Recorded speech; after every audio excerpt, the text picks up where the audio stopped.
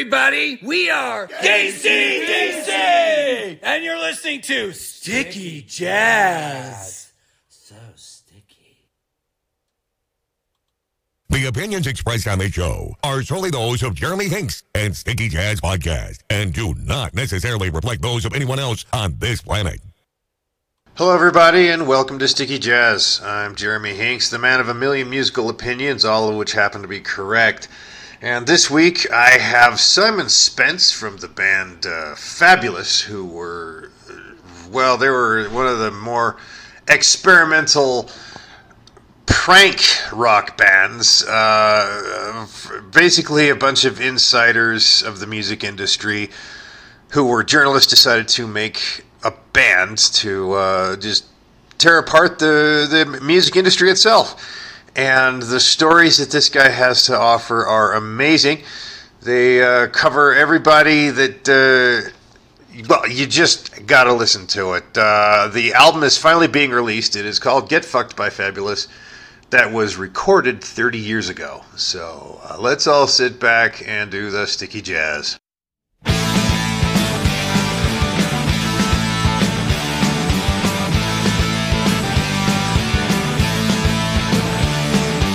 Personality recession, time for a charisma lesson. Personality recession, time for a charisma lesson. Hey, white boy scum, what have you done? Where's your passion? Passion is priceless, you're so lifeless. Personality recession, time for charisma lesson. Personality recession, time for charisma lesson. The question is this: will you resist? Personality recession, time for charisma lesson. Personality recession, time for charisma lesson. Rescue me like Steve McQueen from mediocrity, complacency, sexuality, theology, morality, pomposity, despondency.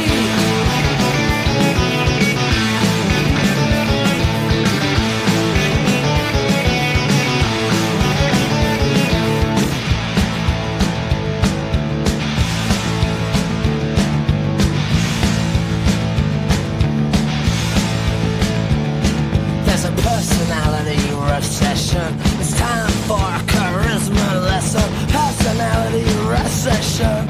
Time for a charisma. Personality recession. Time for a charisma lesson. Personality recession. Time for a charisma lesson. Listen. Listen. Listen. Now! Hello, everybody. Welcome to Sticky Jazz. I'm Jeremy Hinks, and this week I have Simon Spence from the self-destruct mechanism known as Fabulous, and got the craziest stories I've heard about bands. I think these guys have it. So, Simon, thank you so much for joining us, man. No, you're welcome. We never really called ourselves we called ourselves a prank rock band. That was how we like to think of ourselves. And as I mentioned earlier, we were all journalists for the NME. Well, I was writing for the NME, The Face, and ID, which were really the three leading sort of youth titles of that day. So I was sort of a young, I don't know what you'd call it, a young gunslinger. And Martin was a photographer from the NME, and Russell was a photographer from the NME, and James, our manager, was high up at the NME, was like assistant editor. So the original idea was that we would have this we would get this band together and be like totally outrageous and somehow con somebody into giving us £1 million. I mean, that was so our first gigs we would always play in sort of very hip West End Soho clubs, and we'd play for like 10 minutes or 15 minutes, and it would be a house night. So we would be a trashy kind of punk rock sort of thing, and generally the act was just breaking everything and making a right racket, and that was the idea originally to try that. Yeah, so prank rock. Well, so did you make it to the £1 million? I saw some of the numbers of what you guys pulled. I was like, well, geez, that all sounded crazy too. But I mean, not quite £1 million, not quite £1 million, but it was unfortunate. Well, wait, pause button. You realize you're giving away a lot of the industry secrets, or at least the way the industry used to be back when. Well, they were chasing after us nonstop. You know, the phone would not stop ringing, literally, and it would just say, "Fuck that, go away. We don't want to speak to you now."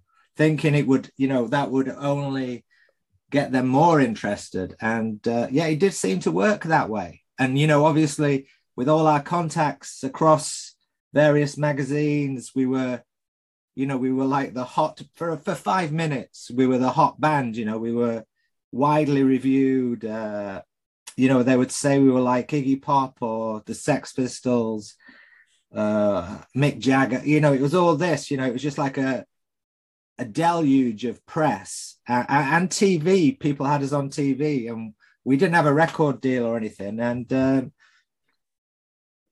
and the money. But you could actually play, though. I've listened to the music. You guys could actually play. Right. Okay. Yeah. Well, the first single was Single of the Week in the NME. What? That was There's a Riot Going On, right? Yeah. And even today, Heavenly Records, which is actually still going, and for 20 years now or one longer, but Heavenly Records, which had the Manic Street Preachers and lots of new bands nowadays that I don't know the names of, and they sometimes have There's a Riot Going On as like one of their top 10 ever tunes that they released, so I guess with the music it's difficult to judge yourself, for the first time ever, when Jeff put the CD together, Super Megabot, when Jeff put the CD, which we're talking about, together, it's actually the first time I've ever listened to Fabulous without kind of cringing, and I thought it was all pretty, it was like you, I was quite surprised, and I thought. Well, yeah, you're sounding like, okay, now you sound like Tom York. Okay. Oh, really? Right. Well, so, all right. Well, I've met Tom York. Long story. I was at a dinner party and just started talking to them and had no idea that it was Radiohead. And then they said, well, so what do you think of Radiohead? So, well, the new album's, man, it's really overproduced. It's a bit overproduced. I just kind of threw my critique of it in there, right? Right. And then they said, well, thanks for being honest. I'm Tom York. I'm like, well, shit, right? Like, I mean, and like, I'm just that guy, right? And I was unimpressed. But Tom York is funny because he doesn't like his fans. He's like, he thinks the people who like my music are got to be complete shitheads. That's how Tom York views it, right? He hates Radiohead fans. He doesn't like Radiohead music.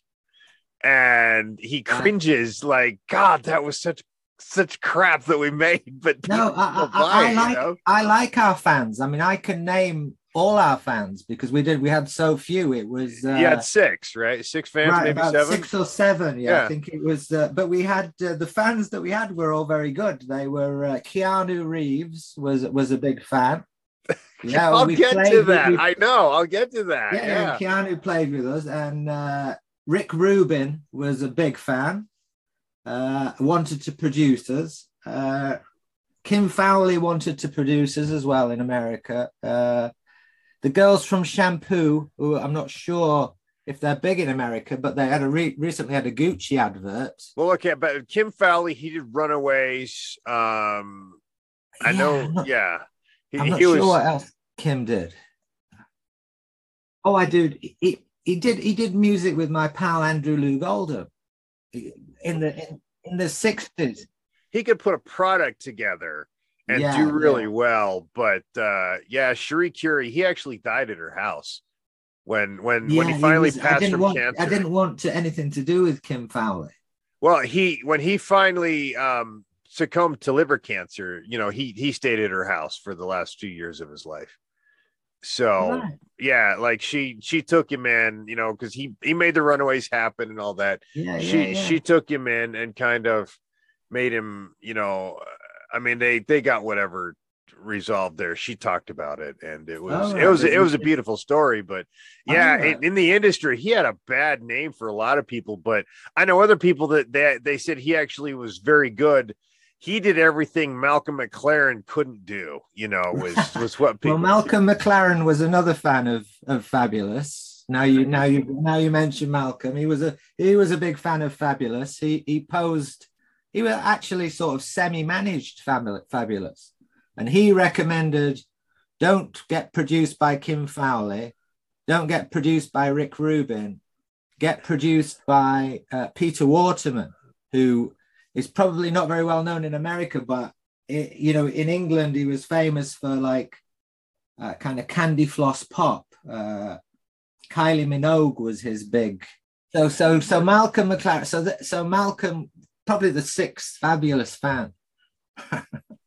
But I mean, I don't dislike our music, Jeremy, but you know, the first maybe it was prank rock. You guys were like, rock, right? As but for the first maybe 10, maybe even less, the first sort of 5 gigs, I do think we were great. You know, we were on fire. You know, and things were getting broken, and it was very exciting. Like the original Jesus and Mary Chain, right? Remember it was exciting. Their shows, if they made it to 35 minutes, it was like, you know. Yeah, we never made that. We never got beyond 15. But Andy Weatherall, who was another who produced Screamadelica, the Primal Scream album, he wanted to produce it as well. But I don't know, for some reason we decided we wanted Pete Waterman to make our music, and we were prepared to have, I think it was like Zieg Sputnik. We had that sort of thing. He would make this music that was much more commercial than we were capable of making, really. Well, I think Zieg Sputnik was the most commercial of any music. Yeah, I mean, but that was the point. That was the we're You spin me right round, baby. Like a record. He produced that, Peter. So writing sessions with Peter Waterman were kind of interesting. You know, were interesting. So you mentioned like Keenan Duffy. Do you know who he is? Keenan Duffy, the fashion designer. He also he's mates with Glenn Matlock and Earl Slick and everybody. And he actually was talking about The Face. He said that was a big magazine at the time. Right. When he was doing fashion in the 80s and into the 90s there in the Soho area, right? He said the Face was one of the big magazines. Like the fashion and the music stuff was always doing that delicate dance. And I actually I did a big piece with him about that. And so now that you mention that, like you're mentioning a lot of the same people that he and I have both covered. So it's interesting. The Face magazine was, you know, as a kid, I was a teenager, and I was the only guy who could go from the Enemy to the Face to ID magazine. It was quite a small scene back then in the early 90s, but nobody else was writing across those 3 magazines. So at the Enemy, they thought I was trendy because I was going to the Face. And I think you were just flying by the seat of your pants. It sounds like that's correct. Your whole life. Yeah, correct. And then at the Face, because I worked for the Enemy, they thought I must know something about music, kind of thing. It was exciting times, and you know, we had a good run at it. You know, we had a good run, but you know, like you mentioned at the top there, it was difficult being the front person and, you know, spouting off and being outrageous and saying ridiculous things and sort of burning every bridge, basically. You know, it was quite tricky then to get back into the journalism, you know, into the writing. But but you were inspired. I'm sure that you had met enough people over the years as a journalist that inspired your behavior in the band as to do what you guys did, right? I mean, you're like, what completely shitty thing did this band do and this band do and this band do? Right. Let's do it all and just make fun. And it worked. I mean, like the like, okay, I went and I watched your video for Get Off My Cloud, right? Oh God, right, yeah. And the story right underneath it flat out says what happened. You guys were given 17,000 quid to make that video, and you paid the producer 500 quid, and then you ran off with the rest and blew it on drugs and women and shit. And I'm like going, like, I'm like, it almost sounds like they did that to make the point was that rock and roll is excessive and we're having a good laugh at it. Because, like, I remember U2 when they did Zoo TV at the same time that you were doing that, right? U2 was like, look, rock and roll is excessive. It's a joke. This is a big circus. And it's all just a bunch of egos wanting to find ways to blow other people's money. That was what U2 said that rock and roll was with the Zoo TV, right? And you guys were that was the example of it. You're like, yeah, we're gonna do exactly that. Yeah, but we because we were all insiders. That's the kicker, though. You were the insiders. You got the joke. It was done very much tongue in cheek, but you know what happened, Jeremy, and it's very, you know, so the joke kind of backfired because people took you seriously. Well, what happened was, I think we began to take ourselves seriously, you know, so we'd get these huge write-ups in The Face or The Enemy or Single of the Week or these TV shows or radio, you know, and they were saying, oh, these are the new Sex Pistols. They're a cross between the Rolling Stones and Iggy Pop and the Sex. And slowly, I think we began to believe that. So we began to take ourselves seriously. And the joke sort of became, you know, we became sort of the joke, really, I think, you know, because we never really were thinking how are we going to progress as songwriters or anything like that, because we just said, like, Peter Waterman, just make all the music, please. And well, okay, well, so go on, what were we saying there? Yeah, and then it was a series of of own goals, you know. So we upset Peter Waterman. He had us on his TV show, and we really upset Peter Waterman. And then we went to America, where there was $1 million on offer, and you know, which was kind of the last chance saloon, really, for Fabulous, because we'd burned so many bridges in the UK. And then we really ballsed up the American thing, me and James, and that was really the end of it, you know. That I thought, you know, it was. But like I said, and now the album's getting released 30 years later. Yeah, thanks to Jeff, you know, because you know, we've all moved on, you know. I've written now, I don't know, 8 or 9 books, you know, and ironically, the Get Off of My Cloud was with Andrew Loog Oldham, who was sort of relaunching his 60s record label. And I'd actually gone out to Bogota, Colombia to work with to interview Andrew. And that became a book, well, 2 books, two books with Andrew. And, you know, and then that led to other books. You've seen the Stone Roses on the bookshelf there. And just recently, just this month, I've done a memoir with Peter Doherty of the Libertines. Yeah, so, is that one that there's like all the stacked black right there? Yeah, that's done really well. You know, well, send me a copy. I want one in the UK. All right, okay. Yeah. Well, no, I have a pile right here of. I've got probably 9 books right here that I have to reads to talk to the authors or the subjects yeah. of. So yeah, I mean, I'm a music journalist too. I have piles of this shit, you know. Yeah. So I love reading these things. Yeah. So we kind of all moved on, and like you say, 30 years later, I mean, Jeff proposed that we sort of, and Martin, you know, there's things on this album that I can't really remember recording, and I think Martin might have had some of the recordings, and yeah, it sounds okay. It sounds pretty well. good. Well, so know. Okay, let me talk about that for a minute. Okay, I had a great time listening to the record. Thank you. Right, because it reminded me of the first time I ever listened to punk in 1986, when we were sitting in my brother's Camaro driving around listening to Generation X. right. Okay. Yeah.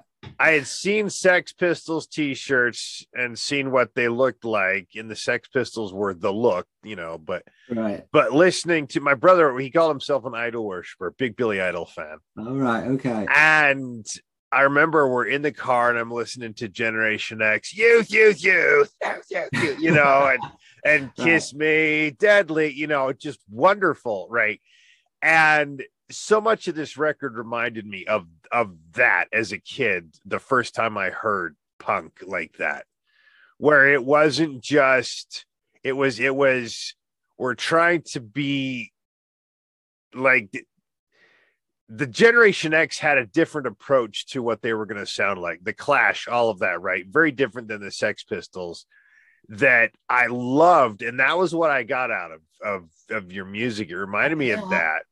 But I'm listening to like Personality Recession, and I was laughing because it was like the Sex Pistols and the Toy Dolls, right? You know, love the Toy Dolls. And then all of a sudden the psychedelic guitar work in there that was almost like it was from an Icicle Works record. The psychedelic guitar totally out of place, which made it awesome. I was like, this is really cool stuff.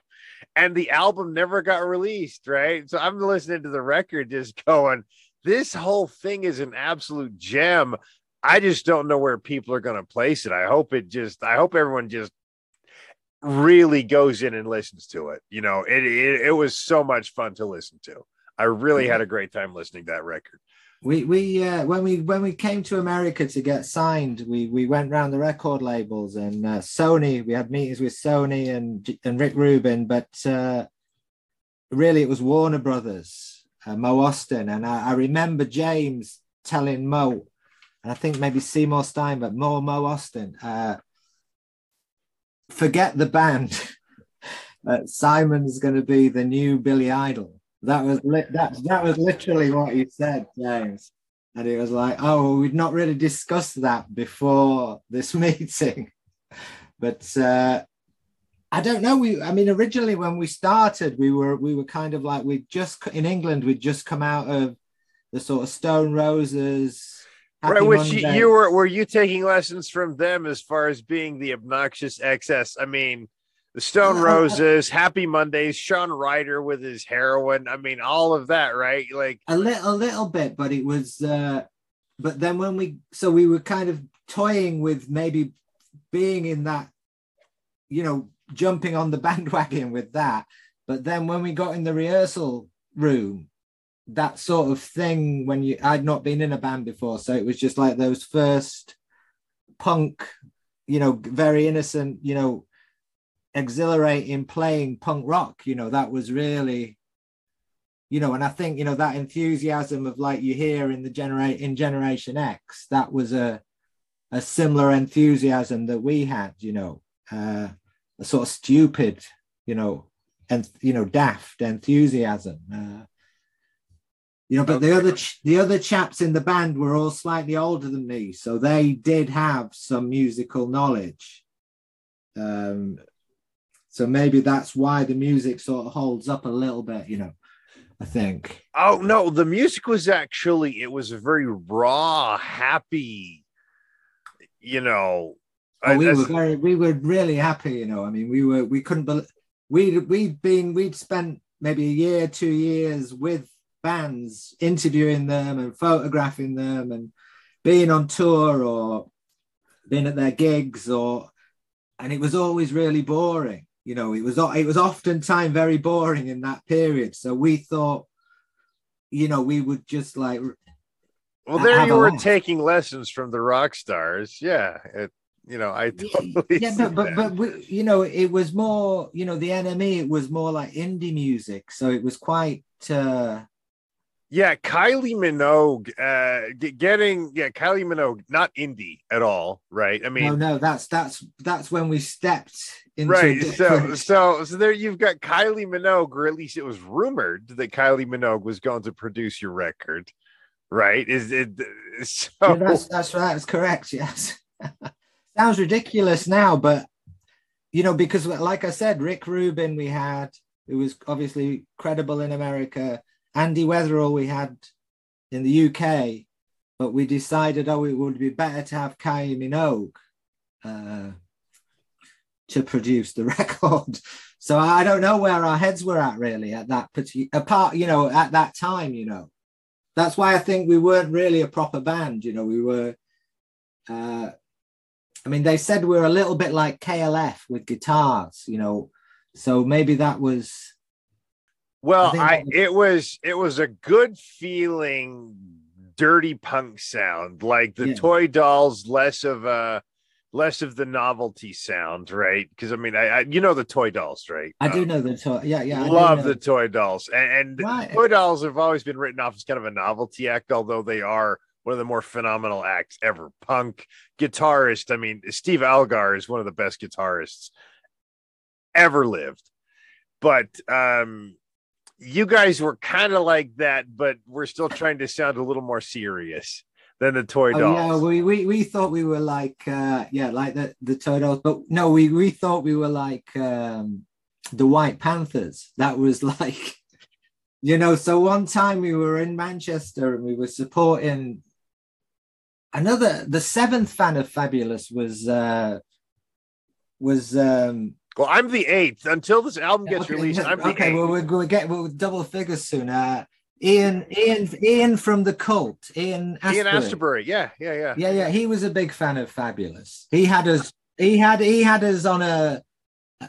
I think that might have been the biggest gig we did. But Cult? Yeah, with this Cult at Finsbury Park. So it was it was a big gig that.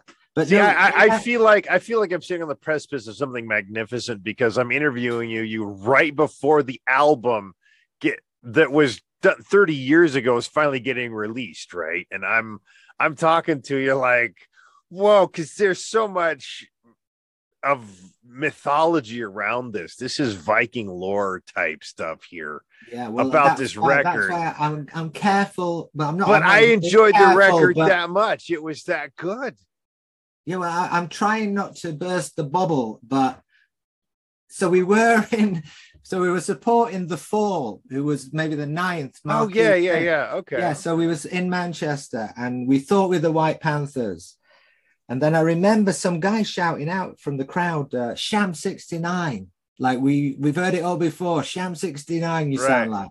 And I was horrified at that particular time. But now I think, I really like Sham 69, now. Uh-huh. So, but at that particular time, we I think we'd begun to take ourselves quite seriously. And, maybe we should have, maybe like more like the Toy Dolls, or, maybe the music should have had more of a, I think it did have a sense of humor, the music, but maybe we began to take ourselves, I don't know, too seriously, maybe. I don't know. Well, like your song Bus Stop. Okay. All right. Okay. I mean, I again love the record. All right. Well, okay. Yeah. I've been listening to a lot of really just dark, heavy, serious, contemplative stuff for the last little while. Right. Okay. And so to turn on this was just fun. Bus Stop, yeah. But the whole record, I mean, well, first of all, I call your publicist my drug dealer. Right. Okay. And because he's always like, hey man, I got something good here. I'm going to be covering these guys in a couple of months. What do you think? And it's always something fabulous, right? It's always something really good. But then he's like, he just sent me the article. Didn't say, by the way, do you want to talk to him? But he's like, he sent it to me. I was like, oh man, loved it. Right. Because I call it my Ray list, which is ever expanding. And I got it. I was like, damn, that is really good. But then he's like, well, do you want to talk to him? I'm like, well, hell yeah. Why? I didn't know that he was making you available to me. Right. But it was always the last several months have been really dark, contemplative, cerebral stuff. And putting this on, I was like, oh, fun. In the shit show that the world is in right now, it's nice to just have something so just tongue in cheek. Let's all smile. It's okay to just laugh for the moment. Right. That's right. what. Yeah. That's great. That's Bus Stop. Yeah. I do remember thinking, well, do you remember the words to the song? Here, let me recite some to you. How far will you go? Don't ask me, because I don't know. The bus stop from the front room, a clean sweep with a new broom. Yeah. How much do you owe? Don't ask us, because we just don't know, right? Yeah. And I remember a clean sweep with a new broom was something people would actually laugh at the time. And then when Jeff was putting this album together and I listened to that one, I actually thought, oh, that's quite funny. You know, that's pretty good, really, because it's like you say, it's kind of like lighthearted and daft. And, you know, I did the book with Peter Doherty from the Libertines. The bass player in Fabulous, Ronnie, who's dead now, he worked with Peter quite a lot. And so that was one of the connections I had with Peter. And Ronnie's sort of party piece was playing Bus Stop. You know, Bus Stop. Oh, who wrote the lyrics, or was that just you're all just? Yeah, that would have. I think I would have. I think I had to hold my hand up and say I wrote all the lyrics. I think, you know, from the bus stop to the front room, a clean sweep with a new broom. Yeah. So you're singing this. I'm like, okay, so what is he singing about other than this is fun? You were just this real carefree, I'm not being very serious punk sounds, just having a good time. Yeah. This was what was, feel good about punk that we had missed for so many years, I mean, I'm not ripping on like early Green Day or Dead Kennedys or anything, right? I mean, that was like, those are the spectrum, the Ramones, whatever. But you had this sort of the Ramones feel in there of, we're just enjoying this and singing about things to feel good about in a really shit world, Yeah. And I think Martin was a big fan of the Ramones, and I don't know, it's difficult, to sort of talk about that music, because I think some of the songs we did think were like kind of call to arms. Pour Petrol in Her Face, which was... Yeah, I was going to say, pour petrol in her face, right? Which wasn't about pouring petrol in a girl's face. It was the country was her. So it was about rioting and setting fire to the country, but that part I got. Pour petrol on her face, set fire to her, set fire to the bloody disgrace. Your nation is a disgrace. Yeah, I got that part. That was like burn it all down. This all fucking sucks. You're all a bunch of assholes. Yeah, correct. Yeah, you see, and I was like, I get it. I totally yeah. So I don't know. I guess we were oddities at that particular. I mean, the only band that we kind of were lumped together with was the Manic Street Preachers, and we had quite strong links with the Manic Street Preachers, but you sang a song called Manic Street Preachers. Yeah, you know that? That's on the record too. Yeah. Yeah, that was the first song we did, it was because the Manic Street Preachers managers paid for our paid for that first recording session, and I actually used to work for the Manic Street Preachers managers. See, I love Mannix. I love those guys. You know, I first heard them back in '93 with La Tristeza de Uera, right? Right. Okay. Yeah. Yeah. Great. They also did a very gnarly cover of "Suicide Is Painless." That yeah. And I did very much like the Manic Street Preachers. I don't know how they did. I mean, I know they were probably huge over in the UK. They were marginally successful here in the right. Yeah. It was like early days, 91. They were sort of laughing stock, you know, because it was sort of rave, acid house sort of music scene, and obviously they came out with those sort of white outfits, tight, you know, and all the stenciled, sprayed. But I liked them, and I wrote about them, and you know, I think they probably got us excited to do that sort of music. You know, I think that was. But yeah, Manic Street Preachers was another sort of like, we don't give an fuck about what you say. We don't pray to any god, or we don't want to be your dog. And another daft song, really. I think, you know, it was sort of, you know, but.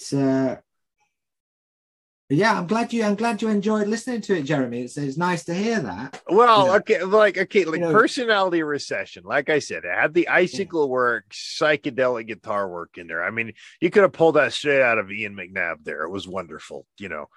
But then there was the line, "Time for a charisma lesson." Like, what the? Yeah, time for a charisma. Well, we had a thing.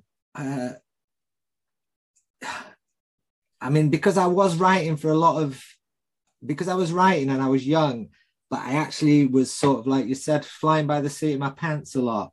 So some of my more like, not idols, but some of the guys I liked were not musicians. They were like darts players or snooker players, which I guess would be pool players, but darts or snooker, or even cricketers, you know. But the more outrageous end of it, so like you'd have John Daly, you know, there's a golfer. So those sort of characters were more. I don't know that golfers are out of control people that live crazy ass rock and roll lifestyle, but well, John Daly might be. No, I don't know anything about.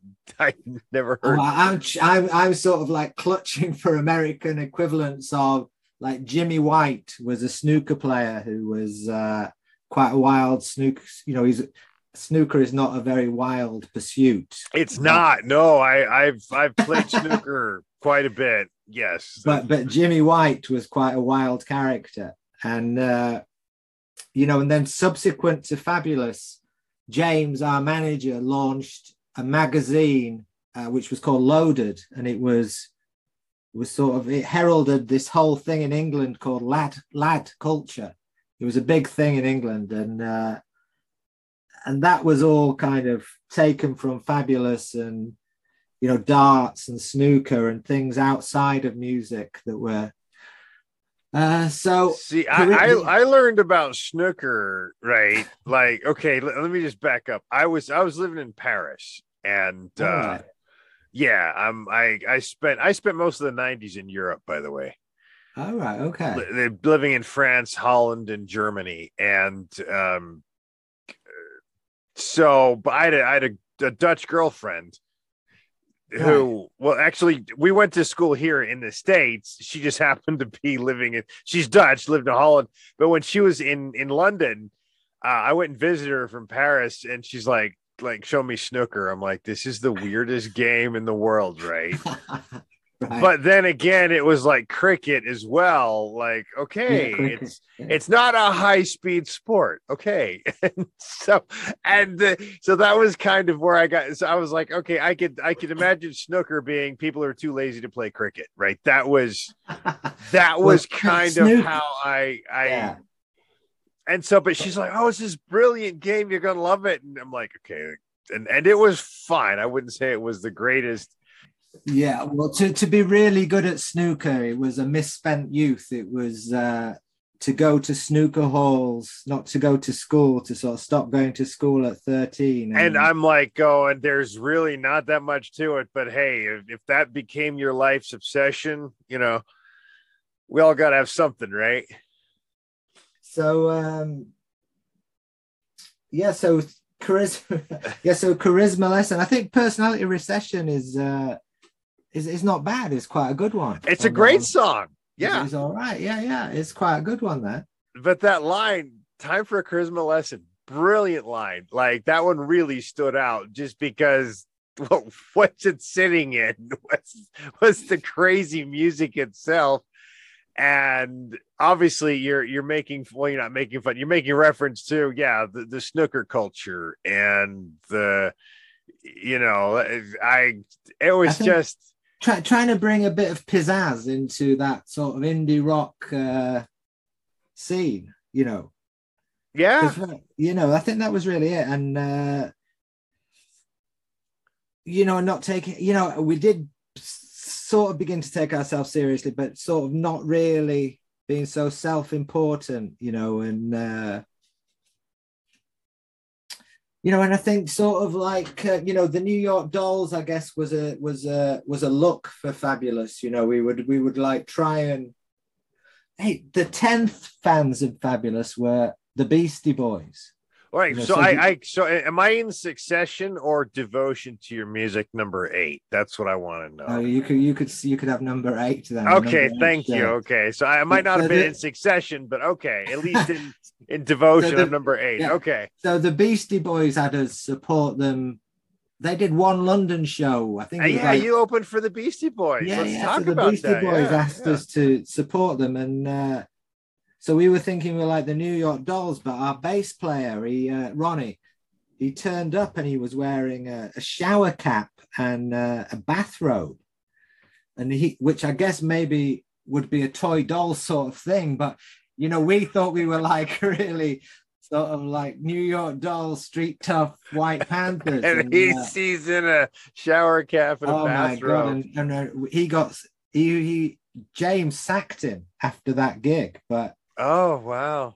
Yeah. But that was the Beastie Boys were one of the reasons we messed up in America, because James was pals with, I can't remember which one of the Beastie Boys, but we were up at his place, I don't know, recording maybe, but more messing around. And they were giving us pills, I think. And we just turned up for this big meeting really late and really sort of, you know, not very together, and it was a real mess, the whole thing. Is that the one? Hang on, let me go back and look here. As was written, it said you had no tape in hand, a lot of dirty clothes, ordered 10 bottles of wine, the bill came up to $4,000, and you didn't get. Was that the one, Seymour Stein over there with Warner? Yeah, Mo Austin. Okay. Yeah, the first mistake was we didn't realize that the US, I mean, this is going way back. So the US had a videotape, right? We didn't realize the videotape system in America was different to the VHS video. NTS, NTS. Oh my God. So we came in with our videotape, which was like the highlights of bits of live, bits of TV. And they couldn't watch it. We wouldn't fit in the machine. Oh, like, God. Really embarrassing. That's when James said, forget about the music. He's going to be the next Billy Idol. Oh, wow. Oh, my God. And then we tried to get it converted. I can't remember, you know, and then there was parties and we went to San Francisco and, you know, somebody had a BMW. It was like, we had a good time. We always had a pretty good time, but, you know, we would be in meetings and people would offer us money and I would think, great. You know, the guy now is sort of head of Universal and he was like in the UK or maybe even worldwide. And it was like, great. And then somehow we would never get that money. And it was basically James wasn't really a manager. You know, he was as off the rails as, probably more so than we were. So, you know, it was not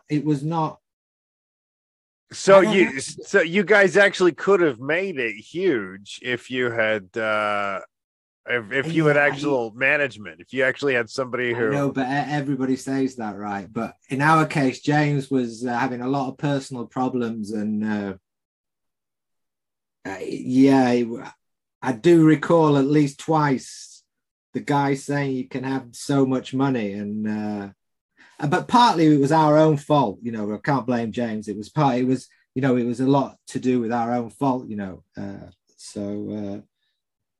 but maybe it's for the best. I think it was probably for the best. You know, because it had already started to get the very limited level of success we'd had already started to go to our heads. So it sounds like it was going to take you guys over, man. Oh, it would have. I mean, even at that level, you know, Martin. Sometimes we'd travel around in a London taxi that Martin had, and one night, Martin, after Ronnie with the shower cap had to be sacked, we had this other bass player who was on antipsychotic drugs, and Martin took a load of them, and he smashed every window of the London taxi. We were traveling; it was winter. He smashed every window with a crowbar. It was his car. He got arrested, but we had to, you know, he was naked. Martin remembers, and but then we had to drive, you know, to Newcastle, which is way up north in the snow. Yeah, it's Geordie land up there. Yeah, man. Geordie land, but with no windows in the taxi. Oh my God, wrapped in sleeping.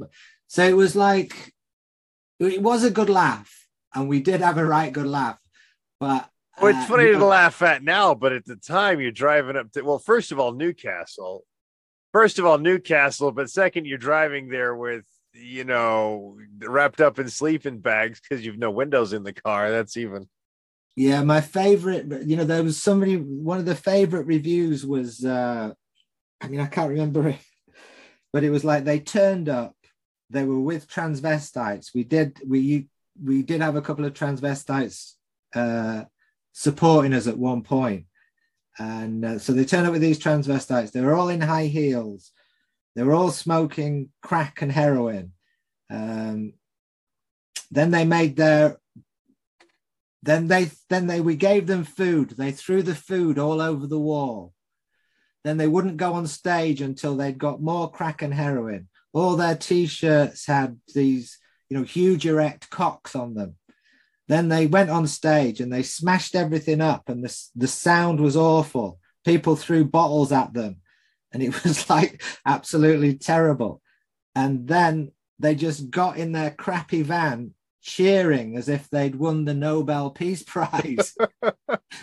And that was quite a few gigs, you know, just rolling in there and being so obnoxious and going down badly.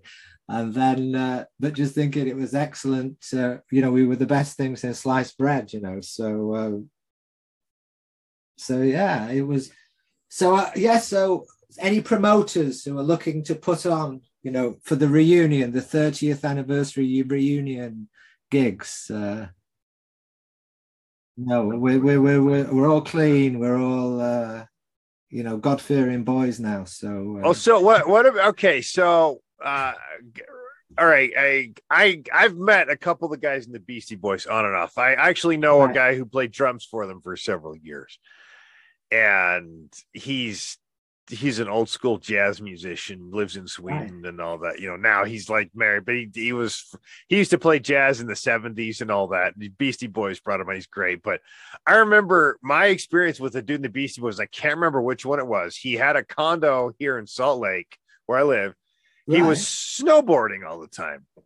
And I remember sitting with him in a coffee shop once, and he had just this huge thing of strawberries.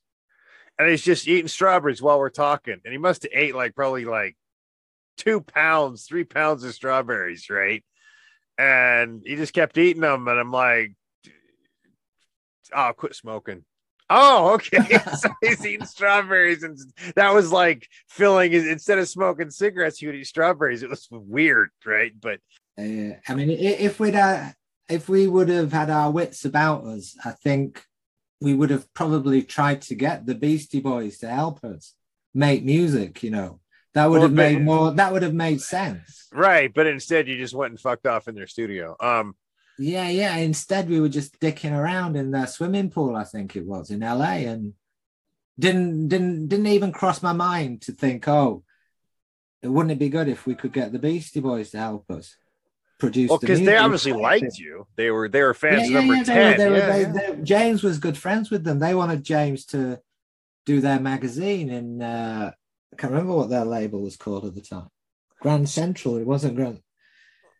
But yeah, they liked James, you know. So James was, and they obviously liked the band a bit. So, but we just never crossed our mind to do that. And Martin, the Prodigy, who I'm not sure about in America, but quite. I was going to bring that up actually. But, yeah, and the Prodigy wanted Martin. They were saying, "Oh, we're thinking of getting a guitarist," and they wanted Martin, you know, to do the guitar. And I don't know why Martin said, you know, I don't know if it was in that period where we were just telling everyone to go to hell or, you know, to F off. But Martin, he missed out there, Martin. Yeah. Well, I was like going, okay, so all the stories I hear that you guys have written about or at least that have written about you that I think are insane, I'd say that's up to Prodigy level, where I heard that one time they actually strapped Keith to the top of the van and drove like 200 miles and he was totally fine at the end of the trip. You know, like I heard that story about Keith somewhere. I'm like, I would believe that, you know, but that's the kind of shit that was like reading your stuff. You're attributed to like that level of the Sean Ryder, Keith Flint insanity in some of these stories. It's so funny. I'm like, it could only be true because you couldn't make this up. You know, and I mean that just I'm sure you guys were, obviously it was fun, but yeah, when you took yourself seriously, right? When you did that song, well, let's see. So that song, The Faces, right? Referencing the magazine, was it? But then you're also referencing the other bands, right? Yeah, like the song The Faces, Public Image was the limit. Oh, yeah. You got a thing for that? I mean, them and Manic Street Preachers. I'm like, you know, you're kind of hitting the spectrum and finding ways to write about other bands in your songs. But that was talk about that one for a second. Yeah. Take your places. We're with the We'll take your places. We're with the Faces, and I think that was an ode to the Faces, Rod Stewart and the Faces. And I thought you were referencing the magazine there. No, that was Rod Stewart and the Faces, and it was saying, you know, we don't like. It was the opposite actually of what we did think. You know, we don't like the Fall, and you know, because you said the public image was the limit. I'm like, all right, PIL, so reference public image, yeah, and. You know, so it was about the Faces, but I you know, I can't actually stand Rod Stewart and the Faces, to be honest. And but I remember James got auditioned to help to ghostwrite Rod Stewart's book, and I don't think it helped him that he gave Rod Stewart those lyrics, or he recited those lyrics to Rod Stewart and said, look, we used to have a band and this was our tribute to the Faces. And James didn't get that job. But that was a tribute to the Faces. Yeah. But that was an early one. I think that, you know, things like that we would quickly get sort of embarrassed by and not play it again. Well, because it's on the record, you know. It's on the The Faces. That was an early demo for EMI, and you know, our greatest contribution to EMI was, you know, Ronnie, who I've mentioned a few times now. He had his family had connections with the Richardsons, which was a criminal gang in the 60s, a famous criminal gang family, and threatened to take a, you know, I don't think is it called a bulldozer with those huge swinging balls. He was going to a demolition, like A and he was wrecking gonna, ball. It's a called wrecking ball. He was Yeah. gonna, what's she called? He was gonna take Avril Lavigne, whatever she's called, on the wrecking ball. Christina Aguilera on the wrecking ball. Said he was going to demolish EMI, the actual building, and he could get the demolition thing. We in the foyer, the grand foyer of EMI, they had a carpet which had not a carpet, a mat which had EMI written on it. A bit, I don't know. It was like 10 foot, 20 foot big sort of mat in the foyer, and we did steal that. And, but only after sort of announcing, oh, this is our name and we're here to see. So I don't know why they never got that back, but Well, where's the mat now? That could be an artifact of musical I know, history. yeah, we should have kept that, and we should have kept the car, because the car was Is that the one that's in the pictures there? Okay. That was actually. I can't. I'm not saying it was like John Lennon's sort of psychedelic Rolls Royce, but it was all painted everywhere. Yes, it was. It was painted. The windows ripped out, and but that the guy who did the artwork on it was Paul Cannell, and he did the artwork for Screamadelica, the album, the Primal Scream album. And he did the early Manic Street Preacher sleeves as well. So it was quite the artifact there. But I don't know what happened to that carpet. We used to play. What happened to the car? The car. I actually can't remember what happened to that car. It was my car as well. You guys, we could just make a whole movie about you guys, a documentary that would outdo Spinal Tap. Yeah, well, the bass player was very Spinal Tap. We had loads of bass players after Ronnie, who was the original and the best. Chumbawamba. Remember those guys, right? Yeah. Yes, I know. I've interviewed. I know Boff, the guitarist. I've interviewed Dunstan as well. He did a movie recently that's called "I Get Knocked Down." That's it's like the other side of Chumbawamba. They did theirs Well Done Now Sawed Off, which is a great documentary, right? But I'm dying to see the new one. He hasn't got it distributed yet. I'm like, oh, I gotta see this movie because I love these stories, right? But you're the journalist, so you have all this other experience in there that I know that as soon as I push pause, you and I could talk for hours about.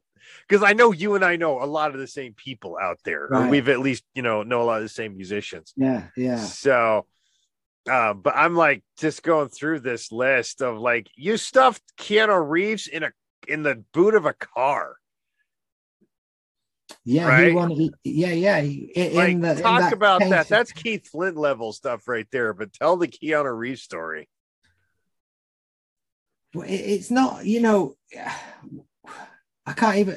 In 1991, Keanu Reeves was, I guess, quite well known. I don't know what films he would have done by 91. He had done Private Idaho and Bill and Ted's. All right, so he was quite a big.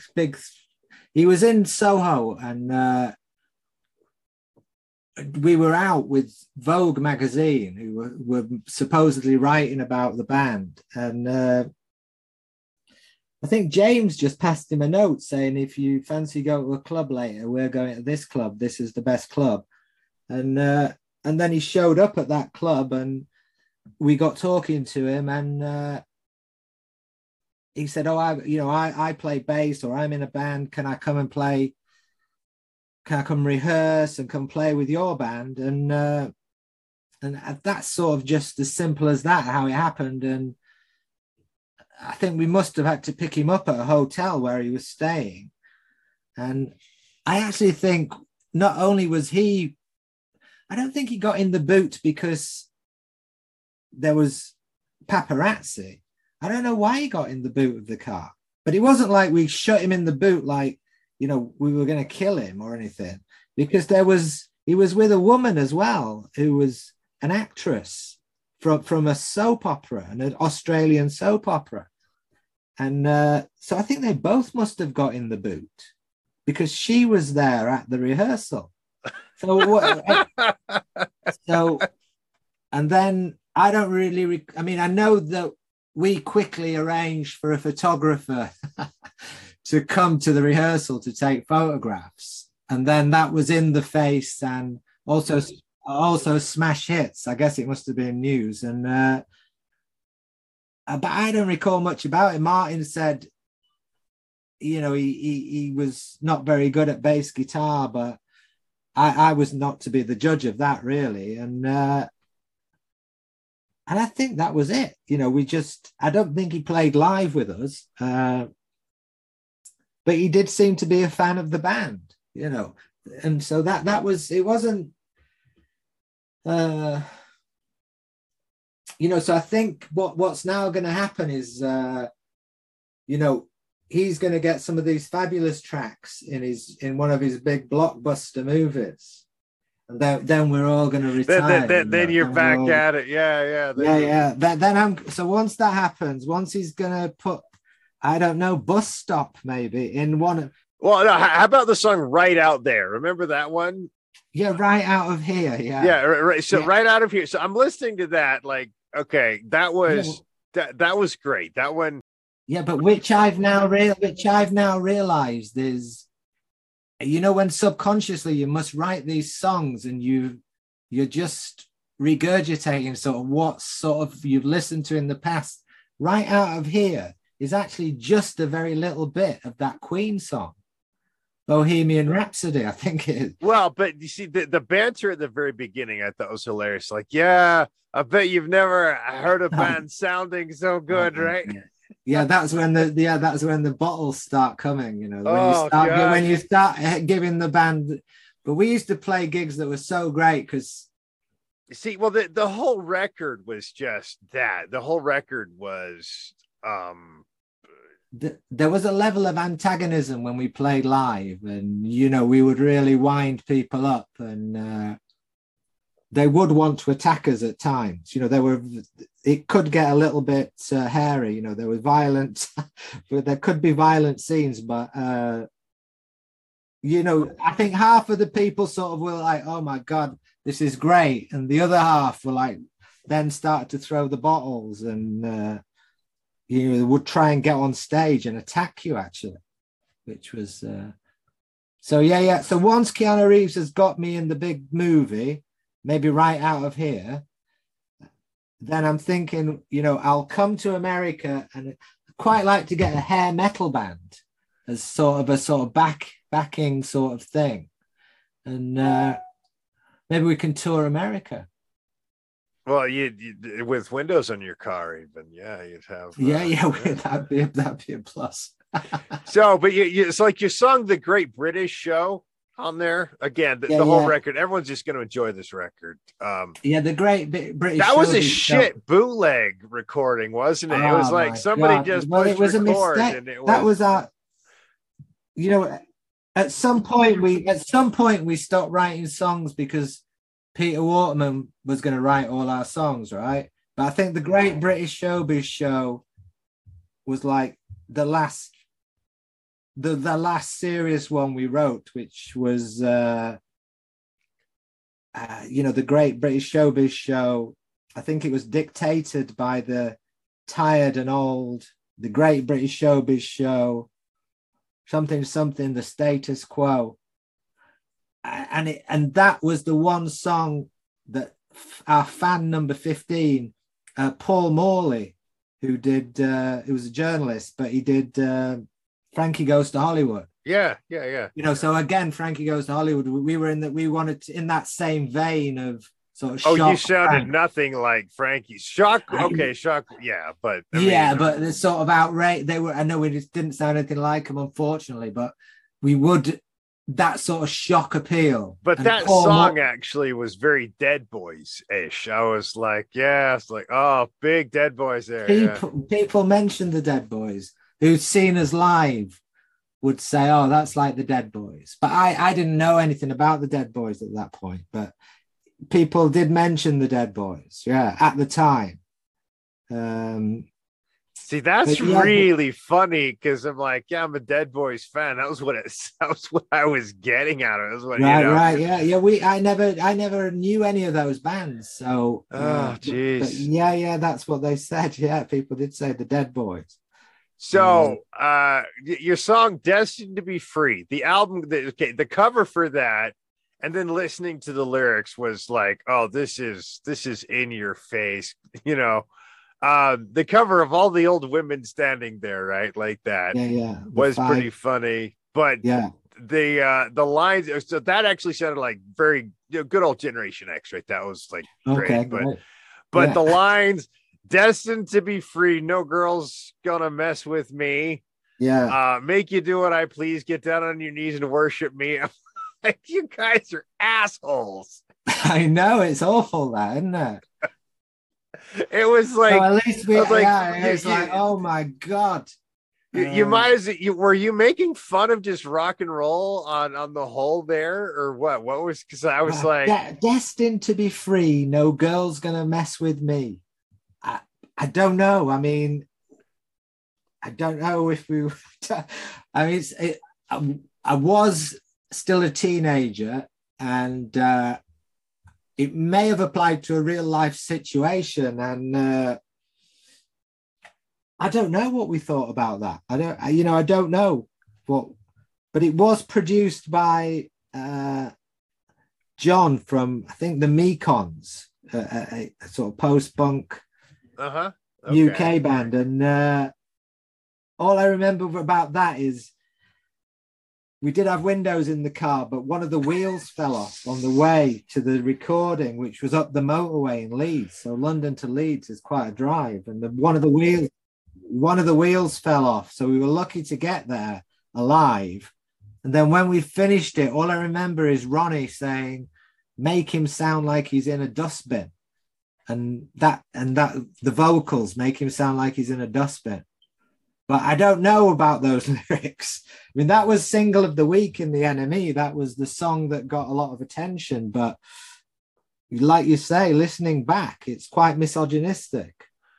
Well, the thing is, like, I think that, like, I was listening to it going, were they doing this just making fun of Guns N' Roses and shit? Because yeah, that or was like the kind all of the thing Rolling Stones, you know, all that Yeah. Under My Thumb, all that business, Stupid Girl. I don't know. I think we maybe not. Maybe not. Maybe some of the songs we would make fun.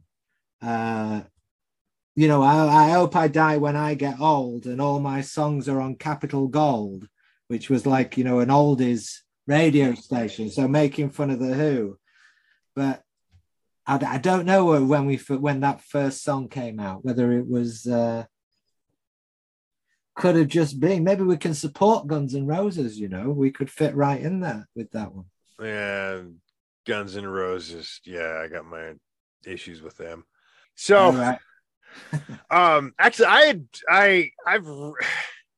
I've been reading NME for pretty much my entire life, so I guess I could say of your other work, I'm a fan as well. So, but let's see. So it is rumored that Radiohead actually opened for you. Let's finish out with that story there, and then I want to know what song you want me to finish the interview with. What you want me to play us out with? Yeah, I don't think Radiohead were fans of Fabulous, but I don't know why, but they just signed to EMI, I think, and they had, you know, Martin will be able to tell you better than me, but I think we had like a PV amp, which was, I don't know, 50 watts. It was a tiny little thing. We didn't have really good equipment. We couldn't really afford any. They had like what looked like, you know, I don't know how much equipment they had, but they had like a Stonehenge of amplifiers. It was huge backline. And it was only a tiny club in Glasgow that was supporting us. So Martin said, "Can we play through your equipment?" They said, "No." "No, you can't. It's all brand new and it's all being paid for, and we think you're going to break it." And And so then Martin told them to take it all down and then put his little PV amp on stage and then made them put all their stuff back up. And I was the only person who watched them play. I thought they were all right. I quite liked the guy on guitar who, you know, he had a sort of, his face was like a mathematical equation. You know, his face was, he had a very funny shaped face. And I thought they were all right. And but nobody else watched them. And I don't remember much else. They did support us. Yeah, that's right. And but I do remember that gig was, it was at the Barrowlands. Not the Barrowlands. At the Barrowlands, yeah. No, we played the Barrowlands earlier. Okay. And that was when I had Martin, you know, like the Faces. I guess the thing we got from the Faces was I would have Martin on my shoulders, you know, like stomping around. And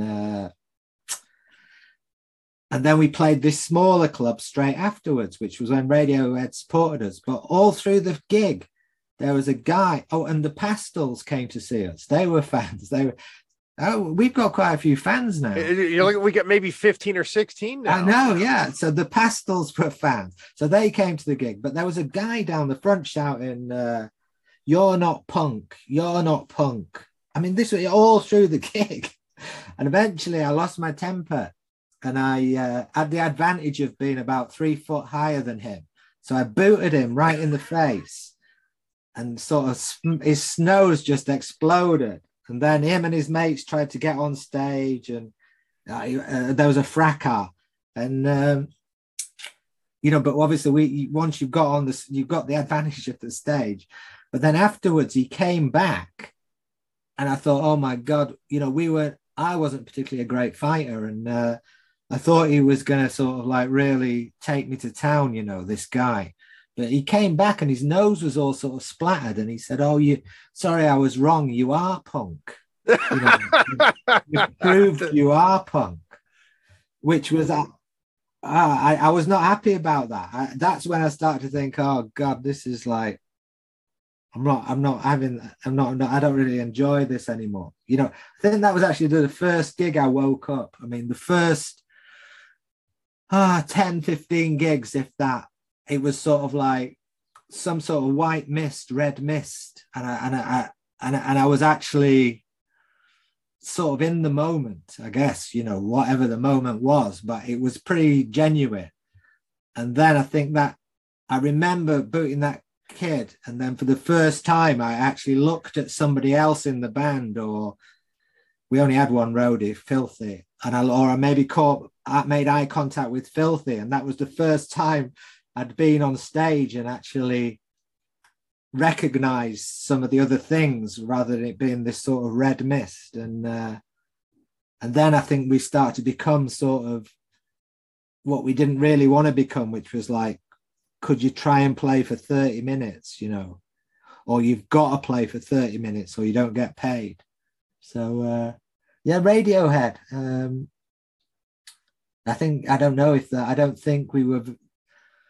I don't think we influenced them very much. I can't recall, you know, but they were supporting us. You know, that is quite a story. I know, because obviously Radiohead are big in America, right? Because Jeff is obsessed with us, Radiohead supporting us, whereas we don't really. Well, I went and photographed Tom York when he played a solo gig here as well. Right, yeah. And it was like, I mean, musically, it was phenomenal. It was great. But he's an odd looking dude, you know that. He's odd. But the other guy, the guitarist guy who I think does soundtracks for films now, he's odd. He's got an odd looking face. That was what I remember. Tom York, he came out and he would like stand in front of me at the show, and then he'd get in this weird like, oh yeah. And I'm like, oh, he's posing. He wants me to get a shot of that. Okay. It's like this weird Iggy Pop contortionist thing, and I'd take a picture of him, you know. Yeah, it was just bizarre, but the show was fantastic. Right. I don't know. They're not really up my street, you know. Yeah. Right, but so but hopes of getting the new Keanu Reeves record or movie, and yeah. I think that's that's on the docket here, huh? Where you guys want to? Yeah. I think that's a gimme, that one. Well, I mean, I so loved the record. I would love for this to be that, one of those like lost gems that suddenly sees the light of day. 'Cause I really had fun with it. So yeah. I hope my listeners go and get a good spin off of this too, because it's definitely Get Fucked by Fabulous. That's what the record is called, everyone. Yeah. If you can say that, that's difficult to say. Get Fucked by Fabulous. That was and the band T-shirt, which is on the cover of the record, which again was designed by Paul Cannell. It had a man reclining with a huge erection, which was taken. It was from a pack of pornographic playing cards, but instead of using the women, the pornographic women playing cards, we used the men. And you still can't show an erect penis without. I think it's illegal. Oh, the Dead Kennedys got sued for that, if you remember. Really? Yeah, Dead Kennedys put that on an album poster, and they got shut down for that one.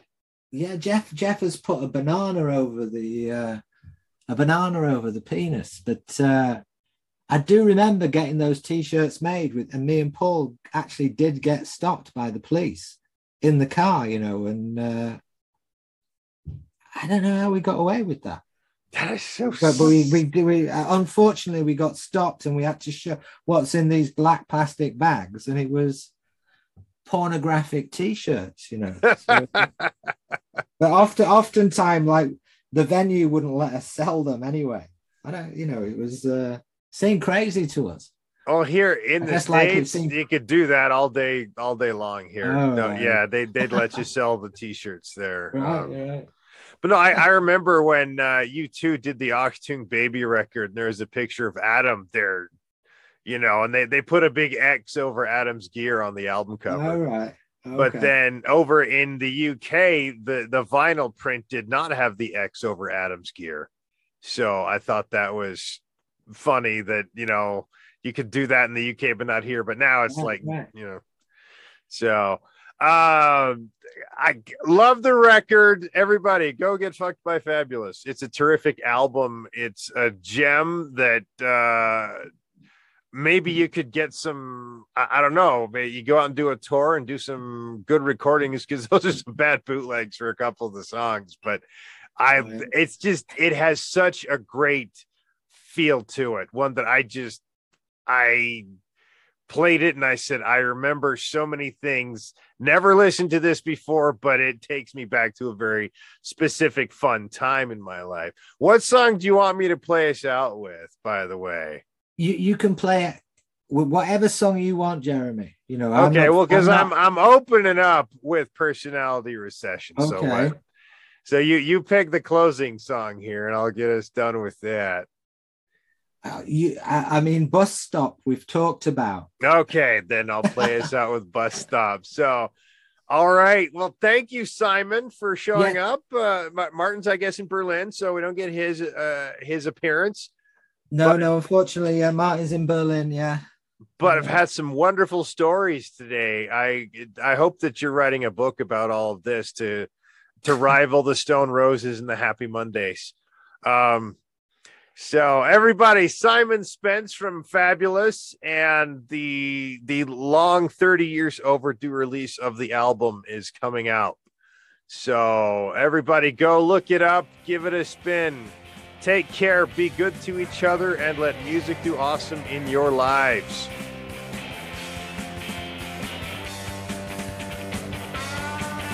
And thank you so much, Simon, for the stories. Everybody, just so you know, Simon and I hit pause and we talked about the Oi punk rock movement for probably another 45 minutes. Anyway, special thanks to Barry Andrews of Shriekback for letting us use the title and theme of Sticky Jazz, and special thanks to Simon and Fabulous for just the sheer example of how foolish rock and roll can be. Let's rock this out with Bus Stop, everybody. Have a good week.